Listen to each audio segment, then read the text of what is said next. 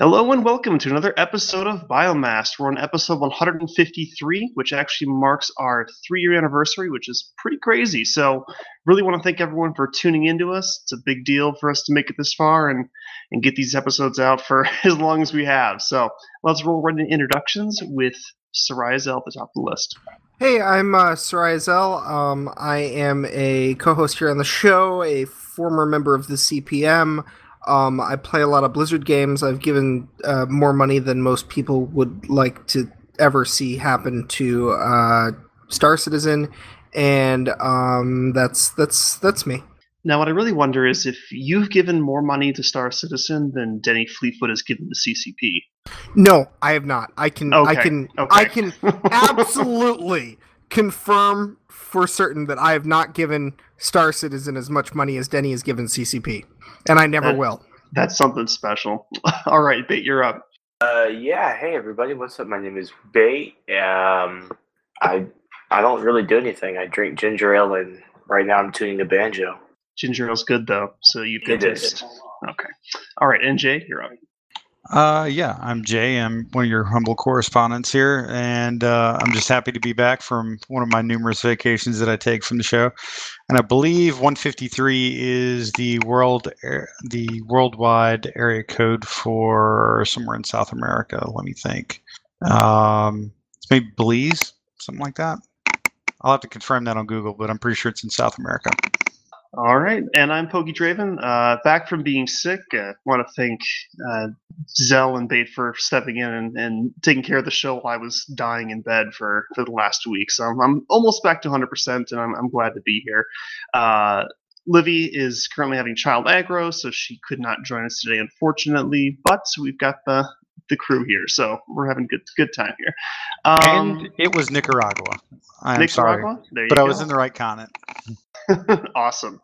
All right, guys, let's go kind of into. I feel sorry. like I just did some napkin math here. I just want to state that I've given CCP more money than I've given to Star Citizen. Between Years of Eve subscriptions, all the endless amounts of skins and boosters and stuff I bought in Dust. I just bought that new Frigates of Eve book. That was like $100. CCP's made bank off me. I'm probably not Denny Fleetfoot level, but more than I've spent on Star Citizen for sure. That's terrifying. Denny has spent enough money on CCP that they probably have, like, whose month is it that he sponsors? He's like, like those little ads you would get for X number of dollars, you too can sponsor this starving African child. I'm pretty sure that it's somewhere in Denny's office. He's got like a picture of a little like CCP Ragnar or something like that he's been sponsoring for the last 8 years. Oh, that's amazing. I figure Hilmar's got to have a little Denny shrine somewhere in his office too. Oh no! Well, the funny thing is, like, there's clearly some guys that are like making it rain for CCP, and Denny is he is not a whale. He is like a small dolphin, if you will. But there's some guys that throw some serious cashola at those dudes, and the fact that they're hitting more than Denny is scary. Yeah, that's pretty crazy stuff. All right, let's move into kind of our movies and all the good stuff we've got going on. So last week, these guys failed and did not talk about the Thor Ragnarok trailer. I'm so sorry. Which is a really awesome trailer and a really bad one to miss because it was hilarious. What do you guys think? It about was one? Actually pretty good. I will have to say it definitely changes the tone of the flick. You kind of get the heavy, like, Shakespearean-esque thing that they were trying to go for, particularly in the Kenneth Branagh first one. But the scene with Thor and Hulk is great. Yeah. The other thing I noticed, and they really only hinted at it, but if you noticed with all their logos and text, they went heavy on the retro look to that. I really think they're trying to obviously Thor's had only mediocre success in the span of Marvel movies. I think they're trying to Guardians of the Galaxy it up a bit. Yeah, definitely got that vibe from it too, which isn't really a bad thing. So it should be pretty good. I'm hyped for this one. What about you, Bait? Did you check it out? Yeah, I did, and it does okay. I wasn't too terribly impressed by the other Thor movies, so I don't think I'm going to be too terribly impressed by this one. I think this one will probably be a little bit. I think the Guardians of the Galaxy lather is on it because it clearly in the trailer they're talking about they're expanding beyond like kind of the world of Earth / Midgard. So the Games Master is very much related to the Collector, the Benicio del Toro character you see in the Guardians movies, which is kind of interesting. Which actually further ties them back into the Infinity War stuff. So I am kind of keen to see how this goes. And there's some pretty good hints floating around online that there's some really, really cool scenes in here, particularly let's see, Scourge is a longtime Thor villain. This is in that will now be in this movie that apparently has like a kind of a neat little character arc throughout the movie. He's played by Carl Urban, who is, Lord of the Rings fame and quite a few other things, played Judge Dredd. But he has this neat little character arc in the movie that apparently works out very cool. So I think they're going to drop a lot of the more galactic, the galaxy spanning sort of realms of the universe kind of thing, which I think would be frankly good, because that's really one of the cool things that Thor gave the Marvel Universe access to, even in its first movie. And you haven't really seen a lot of these other worlds, but they're certainly alluded to. So I don't know. I think it's going to look pretty cool. Plus, it definitely, I got the impression that everything you saw in the trailer could be like in the first 20 minutes of the movie. And then it supposedly shifts to more of a road movie or a buddy cop movie between Hulk and Thor for the rest of the flick. Yeah, that sounds awesome. I mean, their interactions have always been really pretty funny. I think I remember the first Avengers movie when they had their little bit together when he Hulk hits him across the room. I laughed pretty damn hard. It was pretty great. Plus, it's got Loki in it, which is always a good thing. He's it's surprisingly good actor. Yeah, it's got Loki, and that's really all you need to know to know that you should go see it. I also noted it does, and we already knew this, I think, pretty much, but Natalie Portman is not in it. She didn't want to be she actually didn't really want to be in it anyways, so she had to be kind of coerced to come back for the last one. So they're just doing away with the whole Earth romance plotline entirely. Yeah, I mean, I like her as an actress, but I don't know. It felt kind of forced in, I guess, for the first two films. So I think it might be for the best they're moving away from that whole thread. All right, so another Marvel movie that's coming out, or not movie, I'm sorry, TV series, Cloak and Dagger. I'm not familiar with this one, but I'm hoping one of you guys are. Can you tell us a bit about what's going on with that? Jay, you know something more than I do, right? I do. I hope. So okay, go for it. Cloak and Dagger it's an older Marvel property. They've been around for a long time. I want to say maybe as far back as kind of the early to mid 80s. And they've had some kind of interesting, much more, I hesitate to use the word more adult storylines, even back kind of in the day, but they definitely bridged a lot of different topics. So Cloak and Dagger are basically, and this is somewhat depending on the version that you're paying attention to in the comics, by the way, but they're basically two mutants that grew up on the streets together, and basically started like watching out for each other. And it was not very clear, depending on kind of the version they became an item, and it was somewhat groundbreaking. Well, not groundbreaking, but it was definitely out of the norm back when the series first came out, because Cloak is obviously, he's an African American male, and then you had Dagger, who is a white female, which Marvel's actually been quite good at sort of poking at sort of social edges throughout their time, particularly under Stan Lee's his sort of watch. And that's actually what a lot of the X-Men generally were about, and at least in terms of how the mutant characters were sort of portrayed. But anyway, he has the power of this thing called the Dark Force, which is very, very much whatever the writer at the time needed it to do, he can do. In terms of, he can teleport, he can create shadows, he can kind of phase in and out of substances, occasionally can shoot like black beams of energy. It is a little bit amorphous, but imagine somebody with the power of shadow, so to speak. And then Dagger is kind of much more your traditional mutant-y power of like creating hard light, so to speak.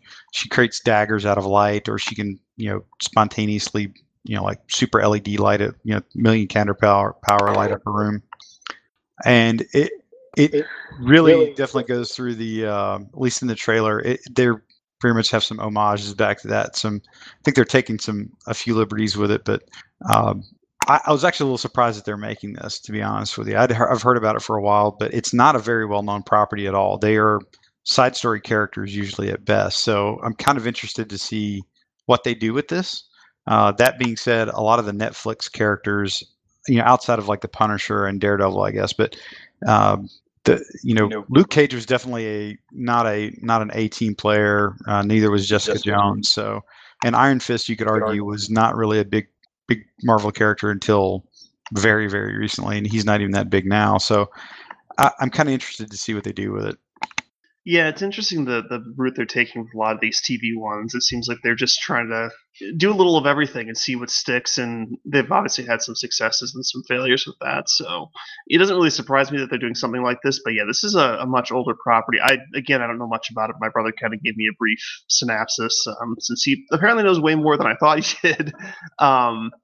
But yeah, no, it would be good to see how it plays out. I mean, like with a lot of these TV ones, it's hit or miss, and we'll kind of see how they do with it. One thing I would note generally about a lot of the now, is this a Netflix one or a regular? No, so this is actually, I was just looking this up. So it's on a channel called Freeform, and I'm like, what the heck is Freeform? Freeform is ABC Family. Okay. And it has just been, and it was recently renamed to Freeform. So yeah, that's a stupid name.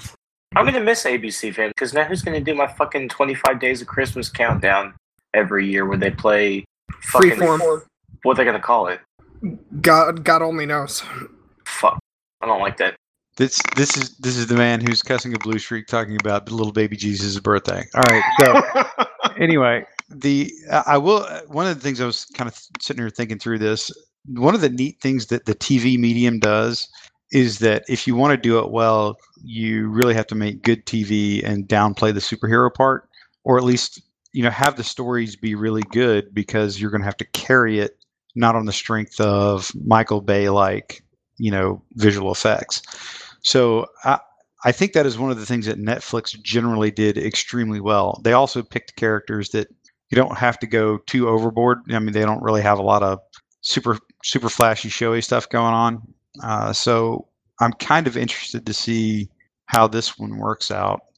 And I think like Agents of S.H.I.E.L.D., that show definitely has some ups and downs. Like its high points are actually quite good, and its low points are very forgettable. But one of the things they do well is that they use their sort of visual effects budget pretty sparingly and usually pretty well, at least from what I can tell. So I'm kind of interested to see how they do this one. If it's really a good story and there's the superhero elements that are weaved throughout, which I'd say is very much like how the Daredevil and the Luke Cage Netflix series went. Yeah, it should be good to see. Another thing that is coming out, and this one is going to be a Netflix series, but Carmen Sandiego seems to be getting her own animated series that's coming out. I know that we've talked a bit about this in the past, and Bate didn't actually know who Carmen Sandiego was, but yeah, no, we had to show him the old the old VHS quality game show videos of it, so he could kind of get a feel for what the old game show used to be like. I still like. Maybe Netflix could do us all a great favor, and as part of this, that they're doing their own new animated series, maybe they could get the rights to like legit show the old game show on Netflix. That would be awesome. Oh, I don't know if people would watch it though. I mean, it used to be a kid show, like an old kid show. It's so 90s. It's one of the most 90s things. Yeah, but it says you can't do that on television. I don't want to watch that and get green slime thrown at me either. Yeah. So yeah, the details on this are pretty slim. There is some pretty slick trailer art or teaser art they've got out, but not a whole lot of details of when it's coming out. But it's gonna be 20 episodes long, 22 minutes each, so pretty standard fare. For the half hour TV style format. So that's kind of what you can expect. But yeah, it should be pretty awesome. It's going to go kind of into the backstory of Carmen Sandiego and kind of give some of her story and that sort of thing. So I'm looking forward to this. I'll probably actually watch this because, like Zell said, it was so 90s, but that was the shit I was watching when I was a kid. So I'm pretty excited for this one. I think it should be pretty cool. So in movie news, there is, to my surprise, I thought that James Cameron's Avatar, they made a really good film. Came out, I think it was like 9-10 years ago, something like that. And I thought they were making a trilogy out of it, which I kind of rolled my eyes at, and much to my surprise, apparently they are making actually 4 additional movies, so bring a total of 5 movies to the entire series. We are finally getting some proposed release dates for these films. It's kind of crazy. December, the exact date kind of varies a little bit, but you're looking at Avatar 2 in 2020. Avatar 3 is going to be in 2021, and then I guess Avatar 4 will then be in 2024, and then 5 will be in 2025. So we've got 4 films planned out for the next 8 years. What do you guys think about this? Yeah. Exactly. They killed like everyone in this movie was in 2009. I think I can spoil it by now. They killed off they kind of killed off Sigourney Weaver's character. They left it obvious how she could come back. They killed off Michelle Rodriguez's character. They killed off I forget his name, but I'd recognize if I saw it. The general guy, Stephen Lang. Yes, Stephen Lang. That's it. They killed his character. They didn't leave a lot of people alive. But I guess they're really trying to move to new settings and stuff like that. They were talking heavily about one of them being involving the oceans of Pandora specifically. And so it's interesting too that it's got this like set of 2 movies and then 4 years and then another set of 2 or 3 years and then another set of 2 movies, as if they're both going to be like 2-parters or something. I don't know. I know the movie was definitely a spectacle, but I do not remember it being just this huge groundswell for a second one, much less a third, fourth, fifth one. It was well self-contained. I felt satisfied at the end. I didn't feel like there needed to be more. I think that the message they wanted to say came across well, and that was it. Like, this is a really good example of a movie that doesn't need a sequel, much less 4 of them. And it's not even like prequels, you said, Zell, right? Like they're all going to be sequels. I believe so, but I don't know for sure. But I mean, Avatar set the bar for what every other movie tried to do visually for like the last 8 years. So, and he's talked up how many different new things he's trying to develop to make the next one. I'm a little curious. He's not, it's not like Michael Bay where you've got that visual quality, but you're like, it's the most groan-worthy thing you've ever seen in your life. I want to see him. It's funny to me that it's gotten pushed back so many times. By the time it comes out, it will have been 11 years. I'm excited. I want to see it. I just, it's taking forever. I mean, visually, sure. I mean, the film was great. It's one of the few films I saw in 3D that I felt was worth it for 3D, but I just don't think they can draw the franchise out for 5 movies and have it be cohesive at the end, or at least not forced. And I think that my main concern is it's going to be, all right, I guess movie number 4 is coming out. Like, good God, make this stop. I mean, I don't want to compare to Michael Bay, but it's kind of like Transformers. Like, another one, really? Just okay, I guess. We'll see what it does, but. This feels unnecessary, and I don't know. Maybe it'll be really good. I'll put my foot in my mouth. But when you're planning out 4 movies of sequels, a lot can go wrong, and I don't think it's going to turn out too well. Well, if it goes wrong, then there won't be 4 sequels because I recall there was quite the number of new Spider-Man movies that were supposed to come out based on the Amazing Spider-Man line, and that didn't happen.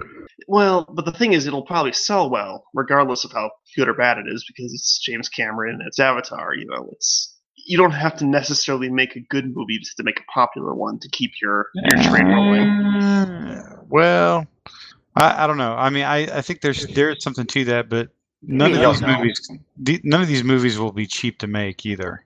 So you're right, because we're gonna have to listen to James Cameron go on for the next 8 years about how it fucking cost $1 billion or however the fuck it cost to make the first Avatar movie. I don't even fucking like James Cameron, so I'm gonna listen to this stupid movie. Well, the guy from a technical aspect, he is about as good as you can find in terms of the ability to make a film.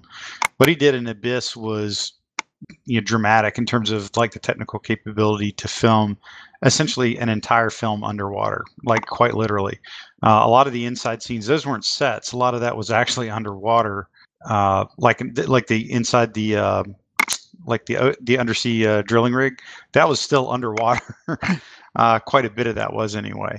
So like his ability to do these kind of things is pretty powerful. And if I'm not mistaken, I think the original Avatar made around 2.7 billion worldwide when it was all said and done. So there's money to be made there, but it would not surprise me if a large chunk of the money that they made was, or at least in the long term, was probably off of some of the patents that he created in terms of some of the filming techniques that they used. So there's definitely something to that. But they're going to have to do something dramatically different with the story. So I think he could do this. I mean, he is a talented director and producer. Well, and frankly, a really good cinematographer. He's probably the difference between him and Michael Bay is that he can actually make pretty good engaging stories while having the great visual spectacles or the technological leap aheads in filmmaking. So I'm kind of interested to see what he does with it. But I think Jake said it almost exactly right. They've kind of wrapped up this this whole storyline around Pandora in a fairly neat little bow. The only thing that the story really left you with was, okay, so the humans that were all kicked off of Pandora all come back with an invasion fleet, and then they subjugate the world. That's really all that's about what you're left with, unless you really have something that's more self-contained in terms of what's going on in the movie. Like going to a more aquatic environment, going to different environments. But I don't know what you're going to bring in. What else you could bring into the story based on the world of Pandora. Yeah, and I mean that's gonna only get you so far. That's why I originally thought okay, they'll do a trilogy where the humans come back and they'll dance around with that for 2 movies and call it a day. So they're doing 5. I'm like, oh geez. I mean, it just really means we don't really have a good placement on what a sequel would be like. Sometimes you have a movie that ends with such a clear, here's what our problem is for next time, that you already know this is where what the sequel will be about. And we really, I think this is a very open-ended, it could be any way.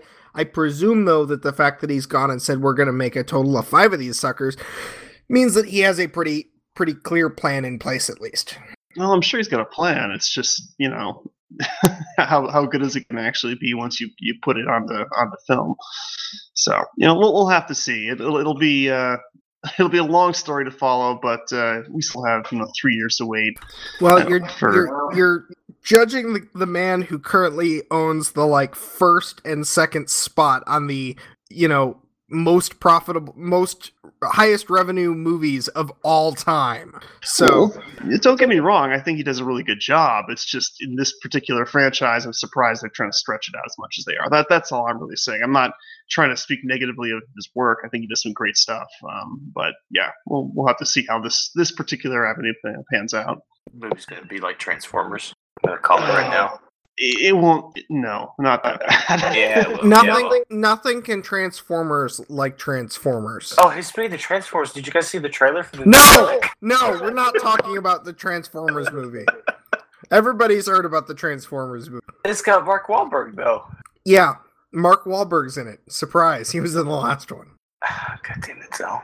All right, guys. So, let's move on to X-Men here. X-Men's got a new series of films coming out, it sounds like. So the first one is New Mutants, coming out on April 13th, 2018. I think that's their maybe an attempt at still continue to cash in on some mutant-y, X-Men-y kind of stuff. So we'll see how that one goes. Yeah, there's not a ton of details on it, but it's it's another X-Men film. I mean, you kind of know what to expect at this point. It's probably going to fall along the similar threads as what you've seen before with the other mainstream titles. The other X-Men one, of course, is Dark Phoenix. Is coming out November 2nd, 2018. I'm surprised they're that close together, actually. Yeah, what is that one? I've heard a thing about this. Jean Grey. Dark Phoenix will be the mainline continuation of the last 4 movies or whatever. The New Mutants thing is going to be more of a side thing, as far as I understand it. It's going to be meant to appeal to a younger audience. The Dark Phoenix movie will be more of your mainstream X-Men thing. And then, of course, Deadpool 2, which is next year as well, will be the hard R stuff. So they're kind of, rather than making a bunch of movies that appeal to the same audience, they're making kind of a spread of movies there with different appeals. That's not a bad idea. I mean, Marvel's definitely, they try to keep themselves at just below the market saturation point. So something like that is not a bad idea, actually. I mean, they have some other things coming out. Deadpool 2 is going to come out.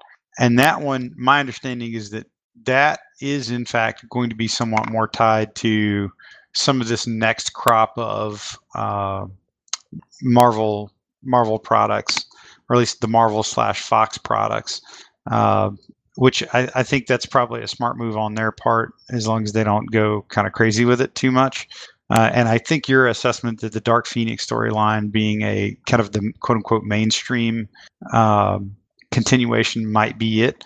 Although I will, for the record, say that I think that the fan theory behind Logan, with the first and the last, with the first X-Men movie and then Logan being really the bookends, and all the rest of it was fantastical stories captured in the comic books that you saw planted throughout the movie Logan, might actually be something to that. I actually like that. I think that kind of it gives them a bit of freedom, but also kind of encapsulates everything into a nice package. So that's actually a pretty solid fan theory in that regard. And I guess Dark Phoenix should be kind of a little bit like a redo of X-Men 3 to some degree. Yeah, I would think so. I mean, that was, that movie was really, really frustrating because they did the classic example of like overreaching on all levels. The Dark Phoenix storyline is like, kind of a classic comic book storyline that was extremely well done back in the day, and it was handled really well. But you'd have to bring in a lot of different elements into it, and they just really kind of sort of made a hash out of that and a lot of other things in X-Men 3. Yeah, I mean, it seems like they're trying to kind of go back and smooth out a lot of the bumps that they had along the way, and then kind of create a more streamlined experience, I think, overall. So it should be good to see. And it looks like Deadpool 2 is slated for June 1st, 2018. So we still got a bit to wait on that one, a little over a year. But we're all pretty hyped for that. So I'm excited to see kind of where they take that as well. Well, they did. I think you guys talked about it, the casting of Cable, which I think is pretty meta.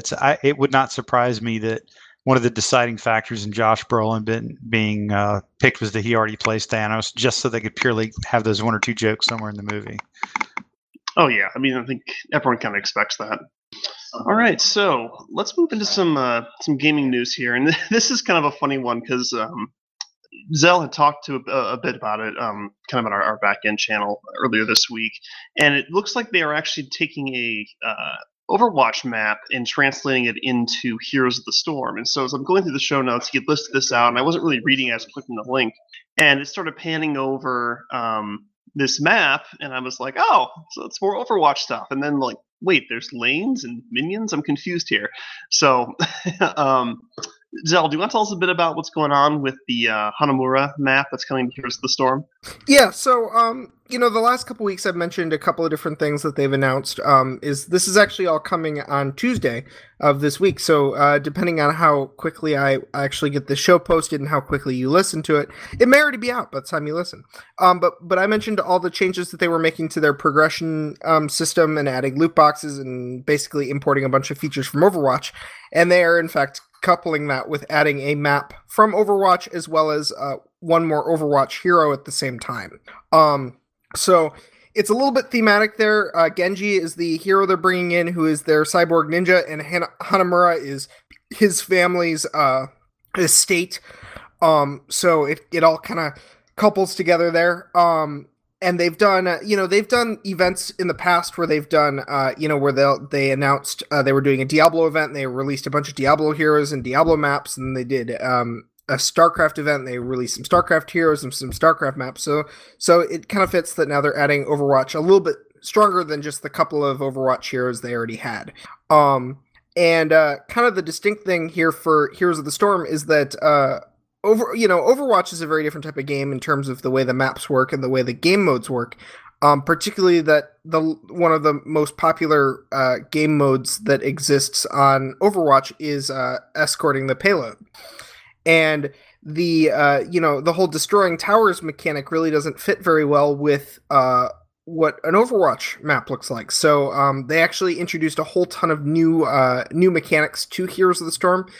Just for this one Overwatch map so far. It actually has 4 payloads, 2 for each team, that can spawn, and then you have to escort them to the end point, and at the end point they fire a cannon shot that does a damage point to the enemy core. So it's fairly different than any of the existing maps in Heroes of the Storm. It looks huge, which I'm actually a little worried about. There's another map that they introduced a few months ago that was very, very large as well, and I don't enjoy playing on it very much. So I'm not sure exactly how I will feel about this one until I get to play on it. But it looks pretty cool. It's very Overwatchy, but it's in Heroes, and it's going to be very confusing because now I will have to preface everything I say about it with either this is in Overwatch or this is in Heroes, as it is now in both. Yeah, the video I was watching was pretty interesting with all the mechanics they're kind of adding in. Is this kind of a trend that we're seeing with the Heroes of the Storm 2.0 updates where they're trying to make the maps a little more unique in how their mechanics work, or is this kind of a one-off, you think? I mean, they've always been mechanically unique. In some ways, usually they have a very specific boss or control point or something that is unique to them.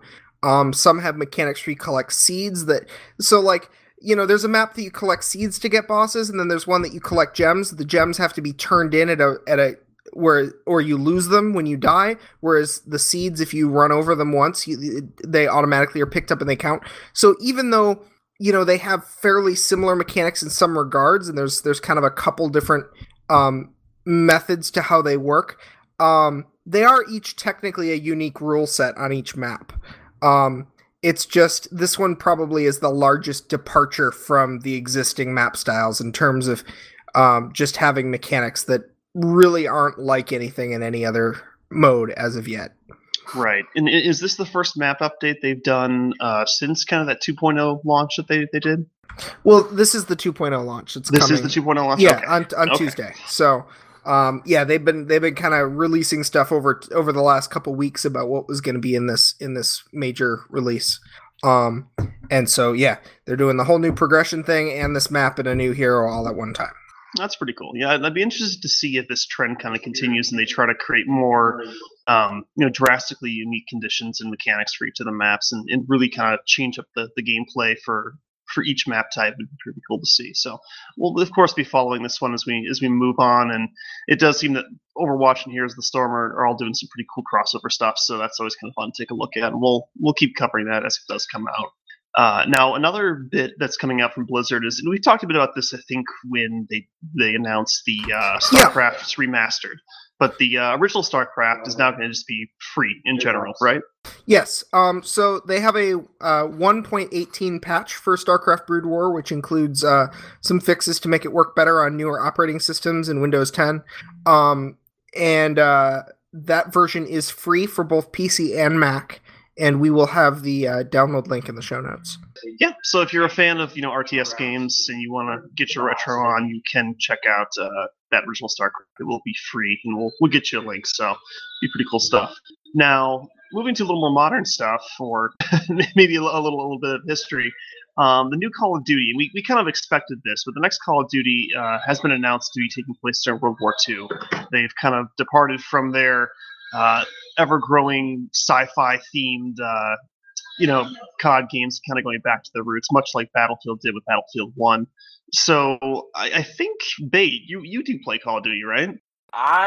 Surprisingly, yeah. I think I've played Black Ops 3 more than I've played any other Call of Duty.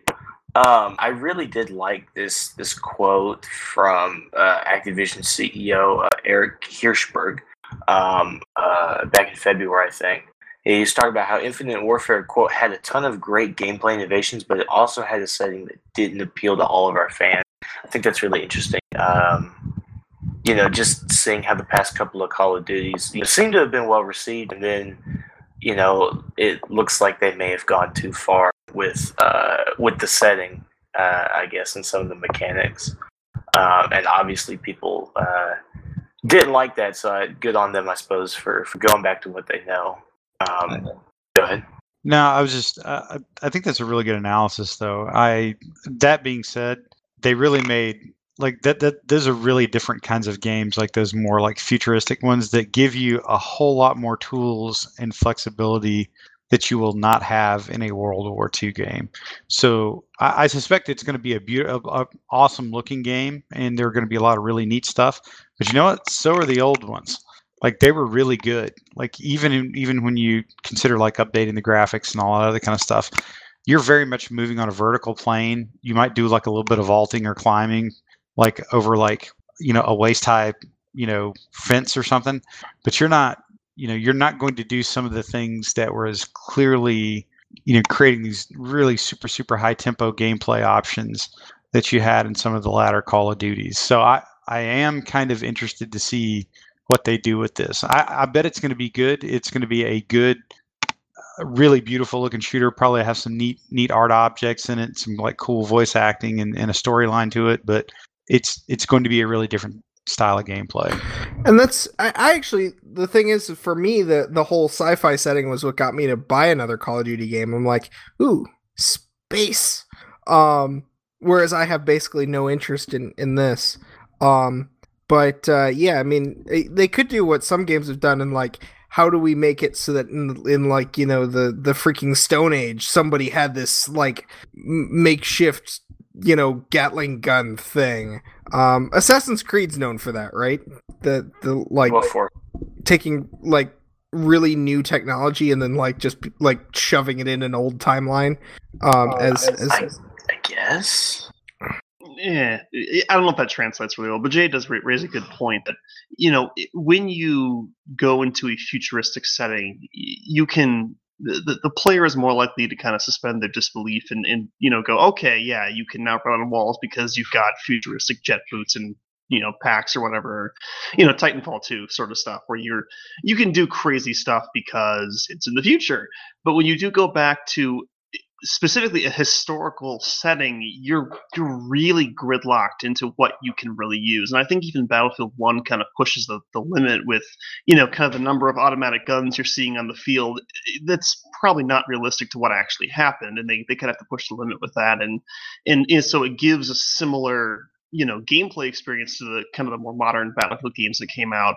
And I think that, Call of Duty kind of ran into this issue because they push games out so often that you want to add stuff to your game when you have a sequel, right? You want to make it more interesting, have more features, not just be literally the exact same game. I mean, Call of Duty can be criticized for being similar to its other titles, but still, they kind of had this thing of let's push it further up and up and up and further into the future because that gave them the options to kind of do some of these, more interesting, unique things.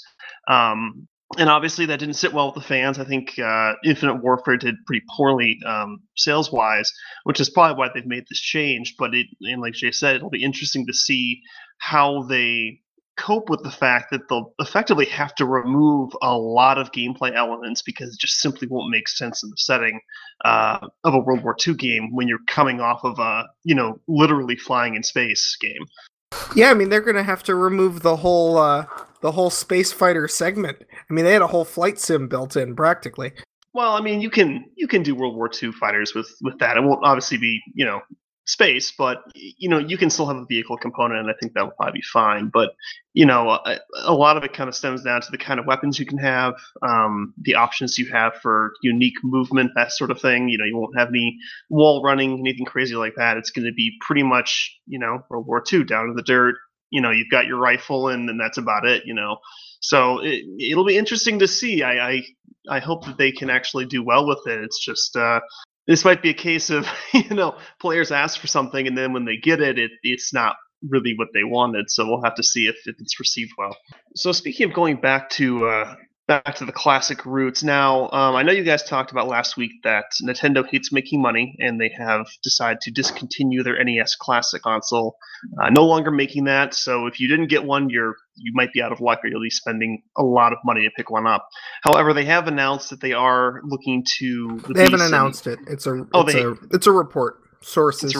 Okay, so sources have said that Nintendo is going to be releasing an SNES Classic. So same deal. I imagine it'll just be, this is of course our speculation, but probably 30 or so games for the Super Nintendo. HDMI output, classic controller input sort of thing going on. I imagine it'll be much of the same. Obviously, it'll do well, but who knows if Nintendo will actually get their stuff, their shit together and produce enough to actually meet demand this time. Do you think that they were surprised by the demand for the NES Classic and just weren't prepared for it, or do you think that was a choice they made to produce as many as they did, knowing that it was going to be popular? It sounds like they were surprised, I think, but I mean, it's one of those things. I think Nintendo does it every time. They say, hey, we're not gonna screw this up. You'll be able to get them, and then you can't. I mean, after the NES Classic thing, they were saying, well, there will be plenty of Switches. There will be plenty of Switches. And sure enough, they were pretty hard to get a hold of initially too, and still are in some places. They've said this almost every console release is, hey, we know it was hard to get a hold of them last time. We're gonna do better this time, and it never is. So I don't know, but I kind of want to know, like, hey, will they maybe give us like the option to play NES Classic games on the SNES version if they can pack that in too, or is this gonna just end up being, well, you missed out? Yeah, I mean, I guess I wonder if it's.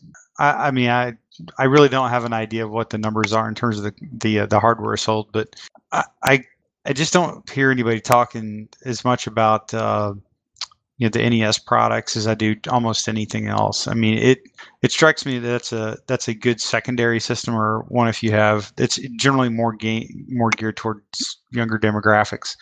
So I'm a little out of touch with what the drive for wanting the NES, particularly the NES Classic. Nostalgia, I guess, but it does not seem like a. Like I could see where you would continually have a hard time estimating what your market share would end up being if you're actually trying to go for a nostalgia bid, because you're probably not picking up a lot of new blood customers that way. It's really it's like folks like us that have played it before, that kind of thing. Yeah, I mean it can be a difficult thing, and like Zell said, it is pretty much entirely for the nostalgia of it. I mean, you can play any of these games easily online, probably with an emulator on your computer. But I think people like the idea of actually playing on a console, or if it is available through some of the more modern ones, the Virtual Console. But I'm not too familiar with how well that one works.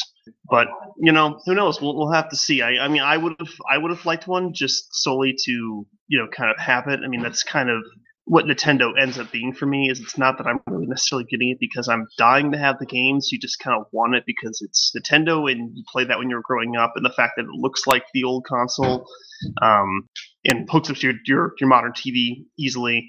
That was kind of the appeal for me. But yeah, it's just they're tough to come by, and it seems Nintendo isn't isn't too concerned with actually meeting all of the demand. They're just trying to kind of push these out over time, and who knows? It'll be interesting to see how they handle this next one as it comes up, or if it comes up, if they actually announce it. But I think it would make sense to me that this would be the next step to push out the next generation and see how it goes. So speaking on more modern consoles, and a bit more of a good one. So Zell found this article on Kotaku, and apparently it is a big problem at console game repair shops that nests of roaches love PS4s. It's apparently a really big problem that your PS4 will stop working. You'll bring it into the repair shop, they'll crack it open and find either a nest of cockroaches or the remnants of one. Usually, what ends up causing the failure is that there's so much roach feces that is built up on the power supply that it basically cooks the power supply, and they have to scrape it off everything and replace the power supply to get the thing working again. And some places it's now become so common of a problem that there's actually a roach fee that they'll charge on top of the normal repair cost, because this repair guy has to deal with scraping the remains of cockroaches out of your console. So if you have a PS4, apparently it's worse on PS4s than on Xboxes, and stops working, you might actually have a colony of roaches inside. So I guess the two of you with your PS4s need to go down to your repair shops and check this shit out for science, right? Well, I would assume it's dependent on if you live somewhere where cockroaches are common. And it's one of those that surprises me too. Is like, this seems like it'd be easy to fix. Put some vents on the dang sucker, Well, and apparently that's kind of the issue, is that the internal space that's allowed inside the PS4, the way it's set up for the PS4 is it allows easy access because the vents are a little bit wider, so they can get in. And it's warm, obviously, so they want to be in there. Apparently, Xbox doesn't have this issue just because the way the vents are set up. It's more difficult for them to squeeze their way in. They did say that a good way to avoid it is, most commonly when this happens, is because your PS4 is sitting on the ground or near the ground, and it's kind of in a dark, enclosed space, because if you've dealt with roaches, that's kind of areas they love, and they'll tend to crawl in there. Now, if you want to avoid it, kind of do what I do. It's best to elevate it, put it up in a well-lit area, maybe on top of your entertainment console or something, instead of near the ground inside. And honestly, you shouldn't have it inside an encased area anyways, because it's going to overheat. But keep it up off the ground, and you should be good and hopefully roach free. I actually haven't heard of anyone having this issue, but everyone I talk to in this area, we don't tend to have roaches in Arizona too much, so it hasn't been much of a problem here. But I can imagine in some other areas, like Florida maybe for Bates, you get a lot of bugs there. So I could see it being a problem. But we just gave everyone who listens to the show nightmares. Well, hey, it's better than your console lighting on fire like your computer did, right? No, it's not. Not when it comes to roaches.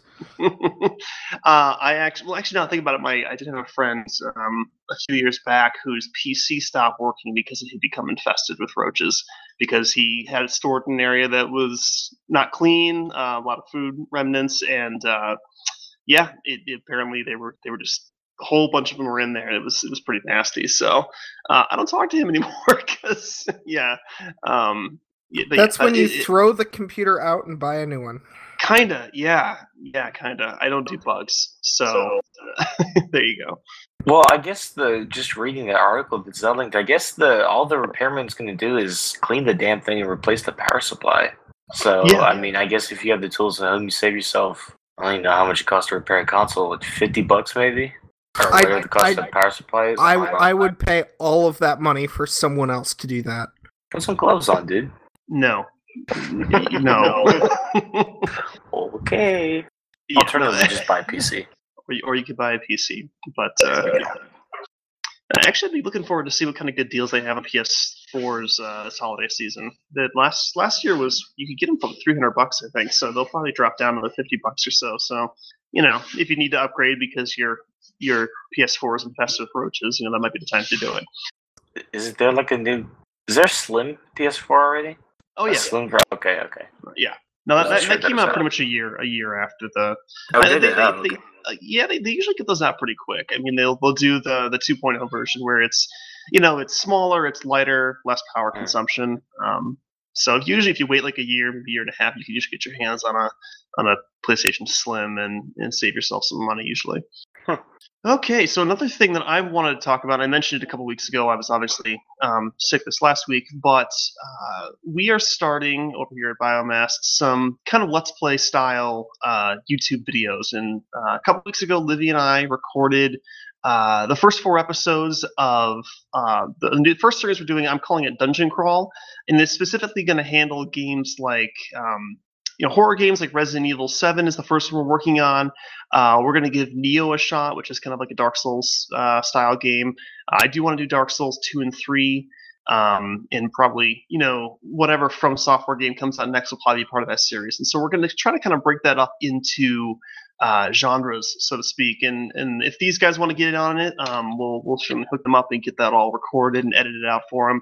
But for right now, we're going to kind of focus on, for me personally, with the Dungeon Crawl series. So we're going to do half-hour episodes, more or less. It might vary a little bit after editing, but we're kind of shooting for about a half an hour. I'm going to see if I can release it twice a week. So you'll be looking at 2 30-minute episodes a week. I'm going to do Mondays and Thursdays for now. If I can't keep up with that pace, or if I could easily keep up with that pace, we might change it up. Might do 1 episode a week, or maybe 3, depending on how it works out. But by the time this episode shows, episode 1 of Dungeon Crawl will be available on YouTube. You can go to www.youtube.com/Biomast podcast. We'll also get a link up on the website, so you have a direct link to it. You can go check it out. I will admit, because if you watch this show, you know that we always screw up the audio on the first the first iteration of everything we do.